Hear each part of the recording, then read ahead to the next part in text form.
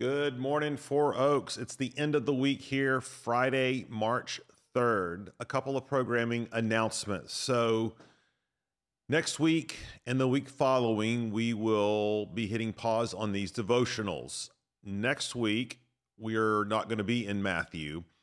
And then the following week is spring break. So, we're going to take a couple of weeks off, but we'll be back on that Monday, and I'm doing this off the top of my head, which is always dangerous. It's like the 19th, the 20th, whatever that Monday is, March, we'll be back at it in the Gospel of Matthew.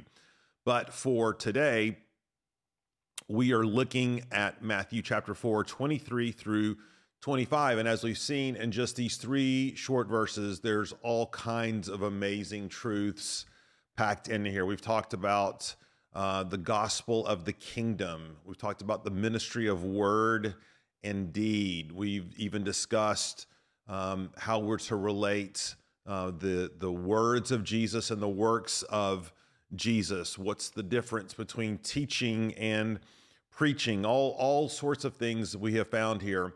But today we want to wrap that discussion up by making a rather obvious point. So obvious it's not really even the first thing we think about when we read these passages, or this passage in particular. But as we see, I think it's going to be really important in terms of understanding the nature of the kingdom. Okay, so let's look. Verse 23, chapter 4. And he, meaning Jesus, went throughout all Galilee, teaching in their synagogues and proclaiming the gospel of the kingdom and healing every disease and every affliction among the people. So his fame spread throughout all Syria, and they brought him all the sick, those afflicted with various diseases and pains, those oppressed by demons, those having seizures and paralytics, and he healed them. And great crowds followed him from Galilee and the Decapolis, and from Jerusalem and Judea, and from beyond the Jordan. So the progression has been here that Jesus has now publicly inaugurated his ministry in Galilee. And this is in his second year of ministry. His first was sort of behind the scenes, the year of preparation. Well, this is the year of favor. This is the year of popularity. This is when Jesus gets the biggest response to his preaching and teaching and miracle working. And as we saw a couple of weeks ago, this section of Matthew is announced by this phrase, repent, for the kingdom of heaven is at hand. And it was Jesus's first task in proclaiming this repentance of the kingdom to gather up his first kingdom followers, to draw in that inner group of disciples. Because if you're going to have a kingdom, you've got to have subjects. You've got to have people who are on mission. And then this circle in this passage begins to expand out. It is now the crowds who are beginning to follow him. It is not just the disciples. It is, in fact, the surrounding regions. And here it's interesting. Matthew makes a point of telling us all the regions by which the fame of Jesus, as it is in verse 24, or the news of Jesus is spreading. And it says, look at verse 24, his fame spread throughout all Syria. Okay, so Syria was a province, and it was populated not just by Jews, but also by Gentiles. And this would have been a signal to Matthew's readers, who were predominantly Jewish Christians, that in fact the gospel was not just for them, wasn't just for Jews, but it was for everyone. Because here at the onset of Jesus's ministry, you have people coming from Syria. You also have, it tells us, great crowds followed him from Galilee. That's the region north of the Sea of Galilee. The Decapolis was a region also north of the Sea of Galilee, comprised of 10 cities. And these, there's a little dispute about which 10 cities or villages were a part of this. But by including Galilee and Decapolis, what Matthew is saying is that people from both sides of the Jordan Valley were coming to see Jesus, and people from the south, Jerusalem and Judea, and from beyond the Jordan. This is Matthew's way of saying The news of Jesus and his ministry spread like wildfire. And when people went in that day to take a journey to see someone like Jesus, that was no small task, right? Not only was it laborious to travel, but once you got there, you were living off the land. It was a massive inconvenience. But here there's just swarms, multitudes of people coming to Jesus, both Jew and Gentile. That's how popular his ministry was. Now, there's a couple things I think we could say about this. Number one, what are we to think about crowds? Okay, what are we to think about crowds? On one hand, Jesus never tells the crowds to go away. In fact, it tells us in other parts of the Gospels that Jesus looked upon the multitudes and had compassion on them like sheep without a shepherd. Jesus preached to crowds. Jesus healed crowds. Jesus ministered and served crowds. And for those of us who might have a bias against crowds or a bias against numbers and look at them suspiciously, let's be reminded that these multitudes are actual people. They're not just numbers. They're not just figures in a census or a head count, but they represent actual people and their lives. And in no way does Jesus at this point discourage that. Okay.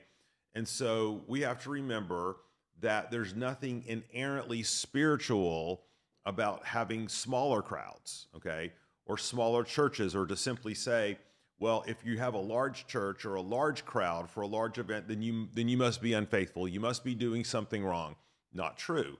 By the same token, you cannot say just because we have a small crowd, we're doing something wrong or we're being unfaithful. That's not the point either. The point is that it is God who gives the numbers, and it's here that we see that these crowds coming to Jesus, he is not turning them back, right? He's ministering to them. Now, on the other side of the coin, what we also want to say is that crowds in and of themselves cannot be a sign of health, right? There's going to be a point in the not too distant future where Jesus, after this year of popularity, enters his final year of opposition, where the crowds begin to desert him, where the crowds begin to turn on him. And this is largely because Jesus is not fulfilling their expectations. Jesus is not leading a popular revolt. Jesus is not using his popularity to lay hold of the kingship. They are also turning against him because Jesus is saying hard things. Eat my flesh and drink my blood. He's talking about discipleship and picking up their cross. And again, people are deserting, so much so, as we're going to see later in Matthew, Jesus turns to the disciples and says, will you not too leave? And what does Peter say? Well, where are we going to go, Jesus? You have the words of life, right? So while crowds are never an inerrant sign of something bad or off or suspicious, neither are crowds necessarily a sign of health, right? It all depends on what happens to the crowds once they get there. And for Jesus, the healing and the teachings were all ways to draw people in order for them to hear the gospel of the kingdom. And that gospel call was one that called for sacrifice. It was one that was called for self-denial. And that's why many walked away, if not most, all right? So that's one thing we want to say. A second thing we want to say, and this should be, I think, pretty obvious, but again, it's so obvious we kind of miss it, that the nature of the kingdom of God is that it grows, that it spreads. And here, I'm not just, again, speaking numerically, although that's part of it, okay? But the kingdom of God expands in terms of its realm. It captures heart and minds. It transforms families, relationships, institutions, bodies, marriages. And this is, in essence, what we have here. Jesus declares the kingdom. He calls his followers, disciples to him. The crowds gather around. And what we see is that inherent in the kingdom is the growth of the kingdom, is the expansion of the kingdom. It's and we're going to hear a lot about this kingdom in the parables of Jesus here in Matthew. You know, the kingdom is like a tiny seed, right? But the kingdom is like yeast. The kingdom is growing. It's taking territory. It's conquering, all under the authority of King Jesus. And that's such a thing for us to remember even today. We might look around at our immediate context and say, well, the sun is setting on the kingdom of God in America. The church has had its day and Christianity is on the wane, when in actuality, when you look across the whole scope of the world, particularly in the global south, whether that's in Southeast Asia, whether that's in South America, Central America, Africa, in fact, it's quite the opposite.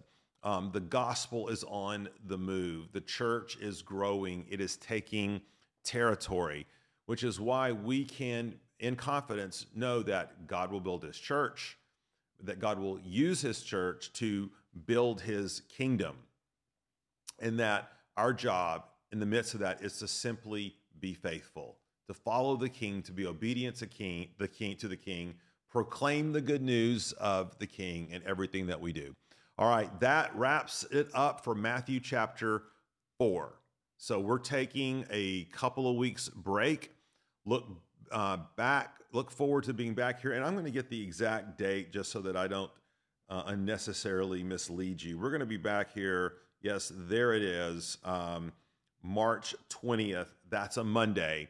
And we're going to be talking about the most famous sermon in the history of the world, the Sermon on the Mount. Hope to see you then.